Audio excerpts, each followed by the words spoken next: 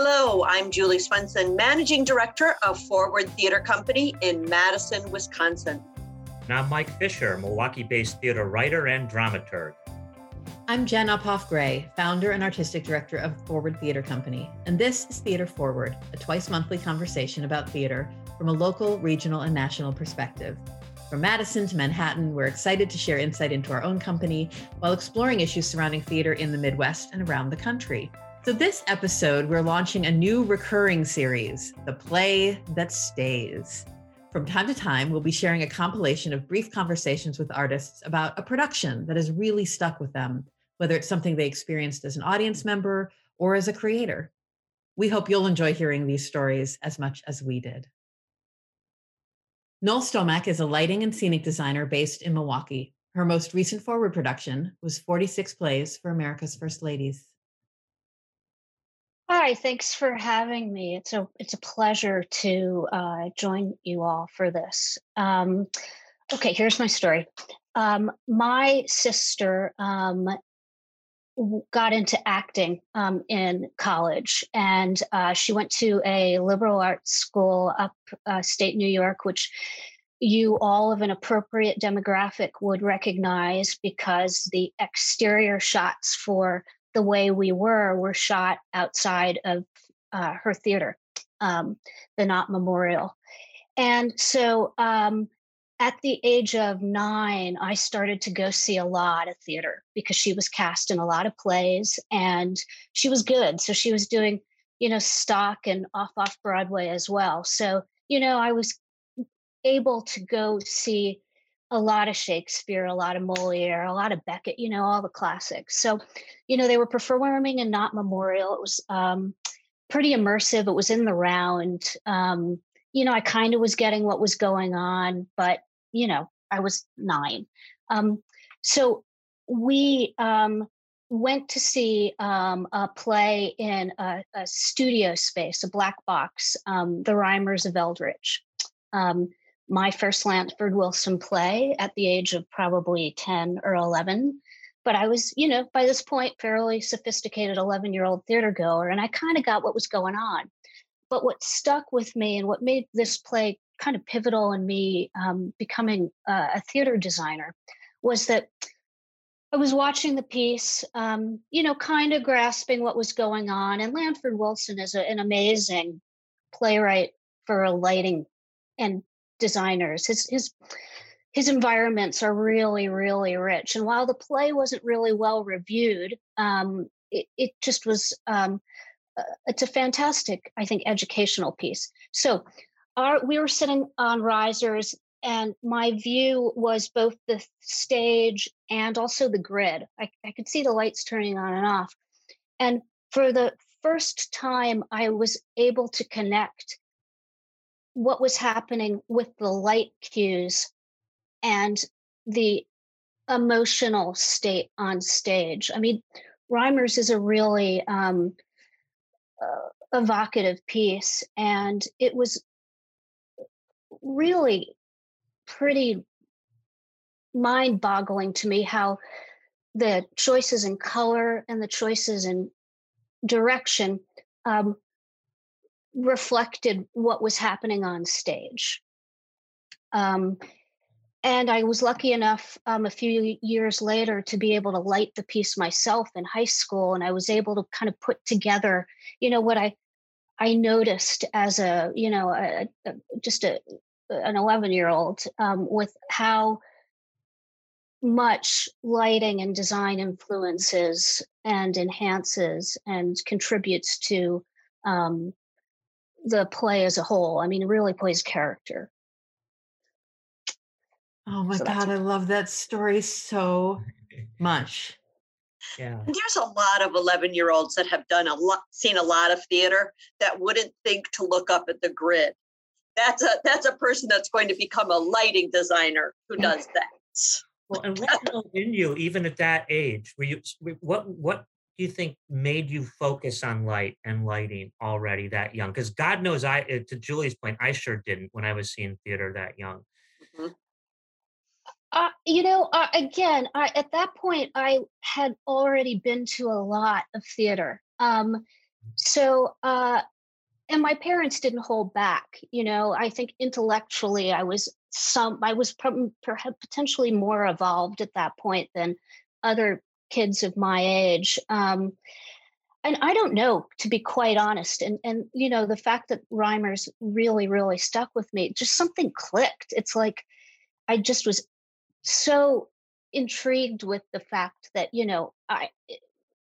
the lighting was rendering the emotional state of what was happening on stage. I don't know. I mean, I have to attribute it hopefully to my upbringing and just being immersed in theater from such a young and impressionable age, because I wasn't necessarily following the story, but I was clearly able to interpret the emotions that were being conveyed.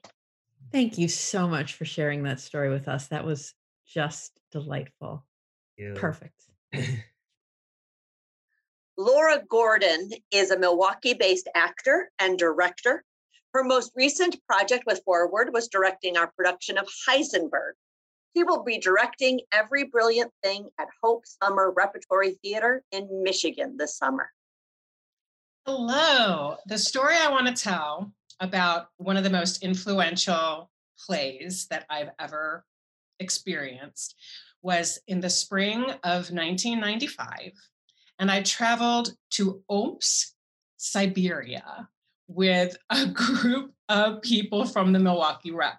This was really early in Joe Hanretty's artistic directorship, and he had inherited a cultural relationship with a theater in Russia, the Omsk State Drama Theater. And earlier that season, we had done a play called The Gambler, which was an adaptation of a Dostoevsky short story. And they had brought over this director and design team from Russia, and it was this crazy experience. And the director was a genius, but he was also he was a tyrant. So yeah, the whole experience was crazy.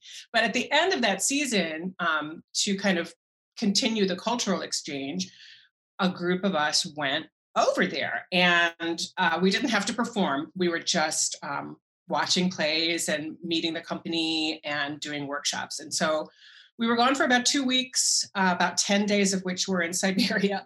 And we were in Moscow at the beginning and the end of the trip. And it was one of those, it was state run. It was one of those very European model companies where there's a huge repertoire of plays that they do a different one every night. Some of these actors had been working together for decades and some were new. And so basically, I think we were there for 10 days and we saw at least 10 plays, and we also just had these amazing experiences. So the play that I want to talk about is called Panichka. And it was an adaptation of a short story written by Nikolai Gogol, based on a Ukrainian folk story. And it was this bizarre, wonderful combination of things. The plot, in a nutshell, is that these 3 students are coming home from university and they need a place to stay. And so they stay at get this woman to allow them to stay in her house. But she turns into this witch. And in the middle of the night, she takes one of these scholars and she starts riding him like a horse out in the fields. And then at some point, he starts riding her. Somehow he hits her with a stick, and as she falls down to the ground, she turns into this beautiful young woman, and he runs back to the city. But it turns out that this old woman's daughter has died, and so he has to come back and spend 3 nights in the church with her dead body. And it gets weirder and weirder each of the 3 nights until like the king of the gnomes comes, and the scholar ends up dying of fright. So that's the basic story. And this was a very well-known folk tale. And so it was, the audience was filled with people of all ages. There were a lot of kids there. And some of the images are like emblazoned in my mind. And I guess the thing that was the most stunning about it to me, first of all, we had these headsets and a really bad interpreter. So we would get rid of the headset because you really didn't need it, because you could follow the story so well. And the theatricality of it was breathtaking. And it was like this stark contrast between light and dark, and humor and it being really scary, and broad comedy, and then also just the nuance of psychological realism. It was just astounding. And two images I'll tell you about. The dark image, the Panichka witch image, is the riding him like a horse. Well, she had this. First of all, she was completely naked from the waist up, and it didn't make any difference at all. Like the kids, it wasn't like you could never do that here, but the kids watching this, it was just, that was the witch, and that's what she looked like. And so I remember that she had like this big, huge kind of black skirt that was like parachute material, so it could kind of sweep over the whole stage.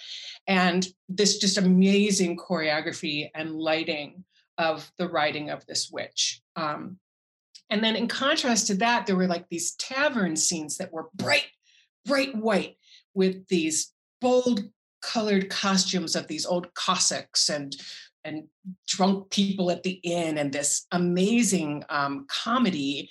And then these like pumpkins or melons, or I don't know what any of it meant, because we didn't understand what they were saying, but the images were just so spectacular. And the final image of the play was, so the scholar has died, and kind of the moral of the story is, if you didn't get so scared, you wouldn't die. So the final image of the play is that there was like an open grave way far upstage, and this little group of boys kind of comes just running through, kind of playing with those melons, just kind of playing catch. And then at the very end, this one boy stops because he has to pee, and he turns around and he pisses in the grave of the scholar, and then he runs away. It was amazing. And then I have this little travel journal that I kept during the time, and I'll just read a little bit. Panichka was the coolest experience I've ever had in the theater. Lev, that was the director. Lev is brilliant. The broadness of the comedy, yet fully supported and believable, juxtaposed with the dark Panichka sections of simple creativity. The movement is stunning. And those faces of the children in the boxes. Act 1, house left box, was all girls. House right, all boys. And then at intermission, they all got mixed together.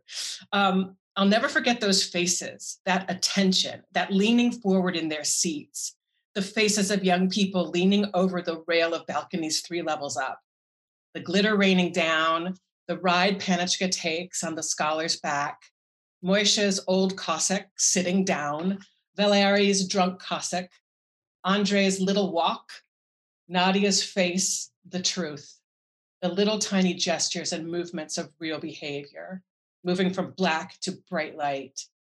All those children running on at the end and throwing the small melons that fell from the sky, the singing, sensory overload. What a standing ovation, that story. As I've had it. Then it's followed by the, 10-minute Russian curtain call,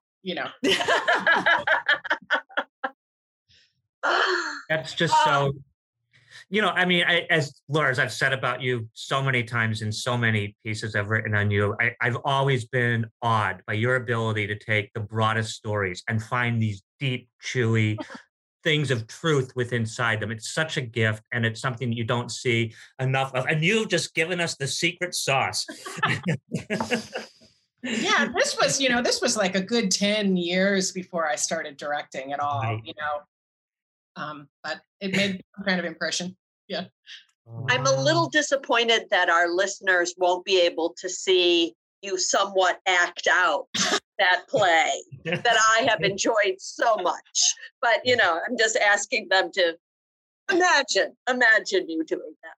Oh, those kids! I remember those kids like leaning forward out of these boxes. It was a big old proscenium house with 3 levels, and they all had like this candy that they came back at intermission. They had these like lollipop things, and they were just like, and I just can't speak enough to the other thing that it taught me. I think was just don't underestimate your audience, you know. And granted, we can't do a topless witch here, probably, but there was some things like if you treat the audience as smart as you want them to be, and there was no playing down to this audience of kids at all. Amen. What a wonderful Laura. story. Thank you. So great. Jim Pickering is a legendary Milwaukee-based actor who will be appearing this June in Forward's next Monologue Festival. And then in July, he'll be performing in Children of a Lesser God in Michigan. This event happened about 40 years ago. So a lot of you weren't born when it happened. It was when I was working at Milwaukee Repertory Theater when there was a resident ensemble there of actors. John Dillon was the artistic director at the time. John Dillon was of Norwegian descent, and he was very fond of a novel by Ole Edvard Rolvag, who was president of St. Olaf College in Northfield, Minnesota. The book was entitled Giants in the Earth. And in those days, we did a lot of making up our own plays. And we decided that we were going to make a play out of this novel, which is a expansive novel about Norwegian immigrants who came in the late 19th century and settled in South Dakota, as Rolvag had done. One of the things that inspired the novel was that he had done some writing before, and at one point his son, he had 2 children who died prematurely, tragically. And the story that we heard was that his son fell into a well and was drowned. And the day after that, Rolvag took pen to paper and started to write this book. We improvised a lot of what we felt the mise en scène would be, how we were going to present this thing. We wanted to do it as bare stage as possible. It featured things like blizzards and infestations of locusts and so forth and so on. It had to do with the Lutheran Norwegian immigrants wondering whether they had left God behind when they left Norway. And the primary character, who is only a sort of a tangential character in the book, was a man who was studying to be a pastor. His name, Elif Stolen Harstad. That was the character I played. And he came along with these immigrants. And he was having his own doubts about whether God even existed or how to minister to his people. And he decided at one point, after a number of hardships, after one of the primary characters had died in a blizzard, literally because it was snowing so hard that he had tied a rope from his cabin to his barn to go out and feed the stock in the middle of this blizzard. And on his way back, he lost his hold on the rope. And we're talking about a matter of 20 yards. He could not find his house, and he ended up freezing to death in the snow.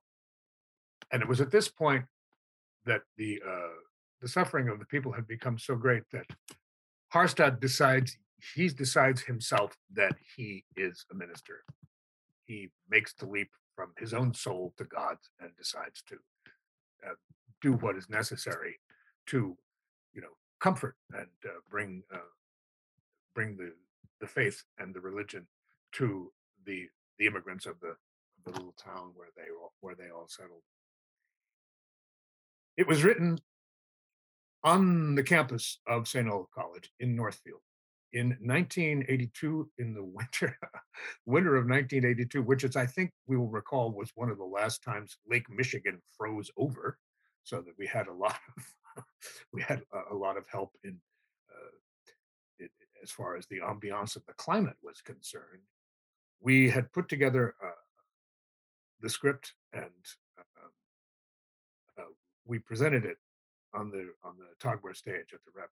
And it was decided back in those days, there was lots of funding for us to tour.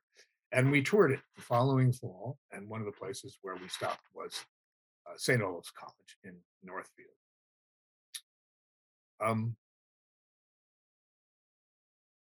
As it turned out,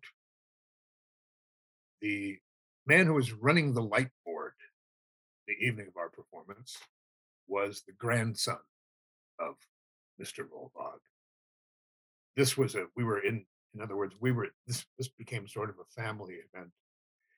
One of the final events of the play is that Harstad is center stage with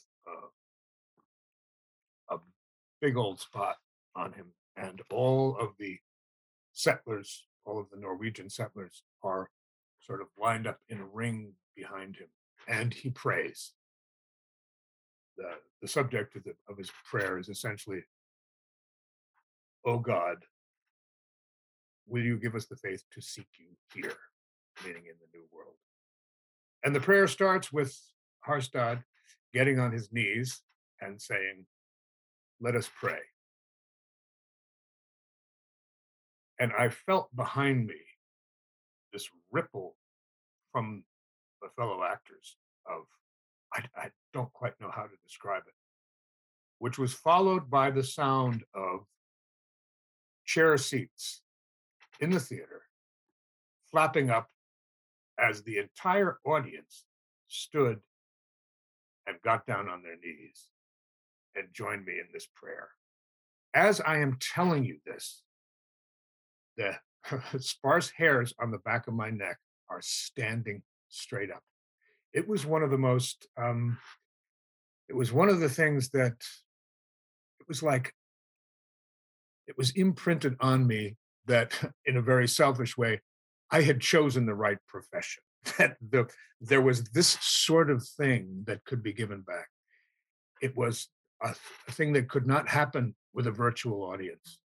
It had to be, you had to be right there. You had to be those people. And I think the play was powerful for just about everybody we performed it for. But when you had the very people whose ancestors were the characters in the play and had them responding to this in that fashion, it was perhaps the most remarkable feeling I've ever had in the theater. And that was back 40 years ago. And I've done things since that have come close, but never that feeling. And that feeling remains with me, and is, it's a great motivator to keep on doing this, to keep on performing for people. And that's sort of the significance of the event. That was what happened. And no, look at all of you. Everybody's going. Jim Pickering, thank you for sharing that story. So beautiful. Yeah. You've been ministering to me for as long as I've been in Milwaukee, and I am so glad that you chose this particular profession of faith. I'm so grateful. Bless you, my child. Joe Chalhoub is a stage manager and performer here in Madison. They've worked on countless FTC shows and will be moving to Chicago this summer to work with Silk Road Rising and Medina Theater Collective. So I've had the pleasure of seeing many forward shows and working on many forward shows, and it's hard to choose. But the one that has really stuck with me over the years definitely has to be Mr. Burns. Mike Fisher is very enthusiastic about that one, which I had the pleasure and the honor of being able to assistant stage manage with a crew of two other assistant stage managers. And it was a wild ride. I know it's one of those that is maybe a little controversial. Some folks didn't like it. Some folks loved it. I ended up loving it. I have a tattoo dedicated to it. It was really quite the experience, just from the things that we had to do from a stage management perspective to make that show happen, just from the changing of the different time periods and scenes. And I mean, our breaks in between each scene and section were loaded with changeover. So the three of us were running around backstage and had just enough time to get everything done, which was really exciting and thrilling and wonderful.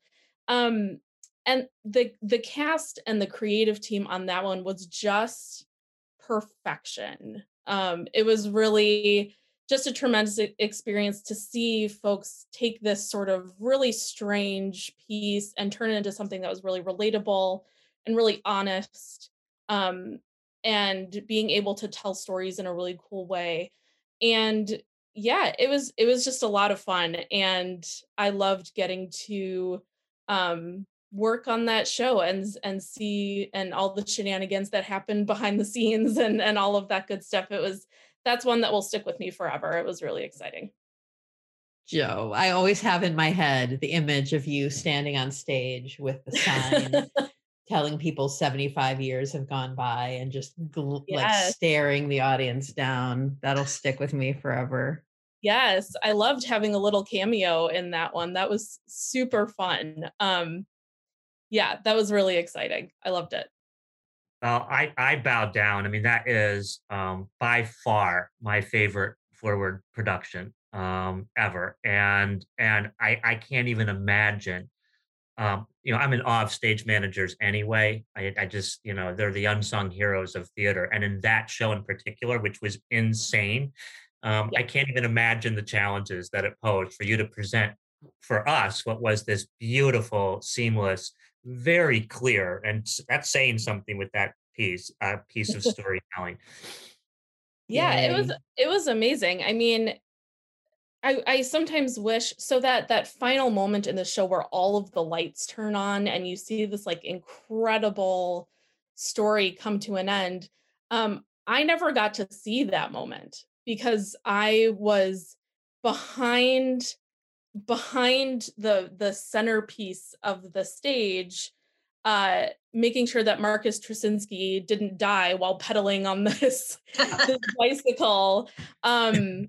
But I almost wish the audience could have seen, they got to see this incredible moment on stage. I almost kind of wish they would have been able to look from our perspective at all the things going on behind the scenes, because it was a production, and we worked really hard to do a lot of really cool things on that show behind the scenes. And yeah, it was great.